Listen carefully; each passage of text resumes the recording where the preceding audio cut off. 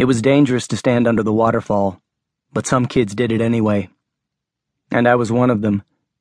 The water pounded my mind blank, stung my skin. It hit my naked back, chest, and shoulders so hard I couldn't think. That water could knock me over, force the breath out of me, pin me to the rock, and I knew it. But I kept doing it. My parents' heads would have shot through the roof if they had known. They'd done their best to wrap me in cotton since I'd gotten out of Patterson Hospital a few months before. My mother panicked if I missed a dose of my meds, so I sure wasn't going to tell her about the waterfall. How could I explain it anyway? Because I needed it. The roaring water shot over the ledge and beat down on my shoulders and head, a thunder I felt even through the slick stones under my feet. My nerves crackled and buzzed. It was all I could do to stand still against the water. And whatever else I had messed up in my life, I could do that much. Stand still. Okay, so I wasn't setting the bar too high. There were rumors that a guy had drowned here once, or that he'd fallen from the cliff and smashed his head on the rocks, his brains spilling into the pool below.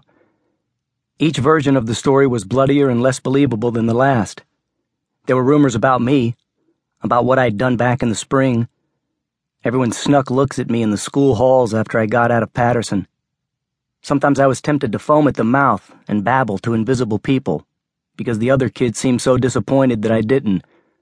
But I couldn't be sure they would realize it was a joke. The few times I'd tried to make anyone laugh, all I got were nervous glances and squirming. Nobody expected me to have a sense of humor, and it was safer for me to let them think I might be crazy than to give them proof. So I knew about rumors, how they were 95% bullshit with maybe one kernel of truth. I wasn't sure where the kernel was in the story about the dead guy at the waterfall. I first went under the waterfall in May, and I kept it up all summer. July was so hot I imagined steam pouring off me whenever the icy rush hit my skin. Early in August, we got rain. I watched the waterfall from the stream bank, waiting for the cool, stormy weather to pass, for the heat to return. I was sitting there one day when Kent Thornton's sister came by. Kim was going into 11th grade like me, and I knew his sister was a year younger, but I'd never talked to her much. Last year she'd been at the junior high, since Seton High didn't start until 10th grade. "Hey, Ryan," she said, planting her feet in the moss. "Hey." I tried to remember her name but couldn't. She stood watching the water charge over the cliff. Ferns waved in the breeze. "Are you going in?" she asked. "No, not today." All that rain had swelled the creek and the waterfall. I was tempted to see if I could stand up under the cold weight of that water. But I wasn't completely insane, no matter what kids at school might whisper about me. "I do it all the time," she grinned. "My friend Angie won't even stick her foot in the water. She says the rocks are too slippery." They are slippery. Not that had ever stopped me. Kent's sister wiped sweat off the back of her neck. "You live up at the glass house, don't you?" "It's not glass."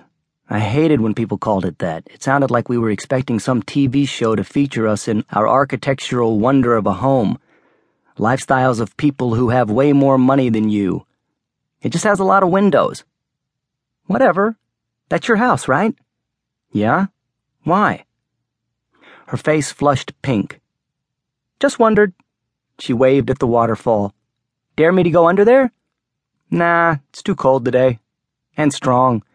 It's kind of dangerous." She stepped into the water, ripples spread out from her foot. She wore a tank top and shorts, which she didn't take off. She walked toward the waterfall, slipping once on the mossy rocks. I followed her with my eyes. Dread squeezed my stomach and wedged a lump at the back of my throat. I didn't even know this girl, but I had no desire to see her crushed, drowned. She disappeared under the silver curtain of water. I stood up because I couldn't see her anymore. I squinted at the foaming water, trying to see into it, through it. My fingers tapped the sides of my thighs as if counting the seconds she'd been under.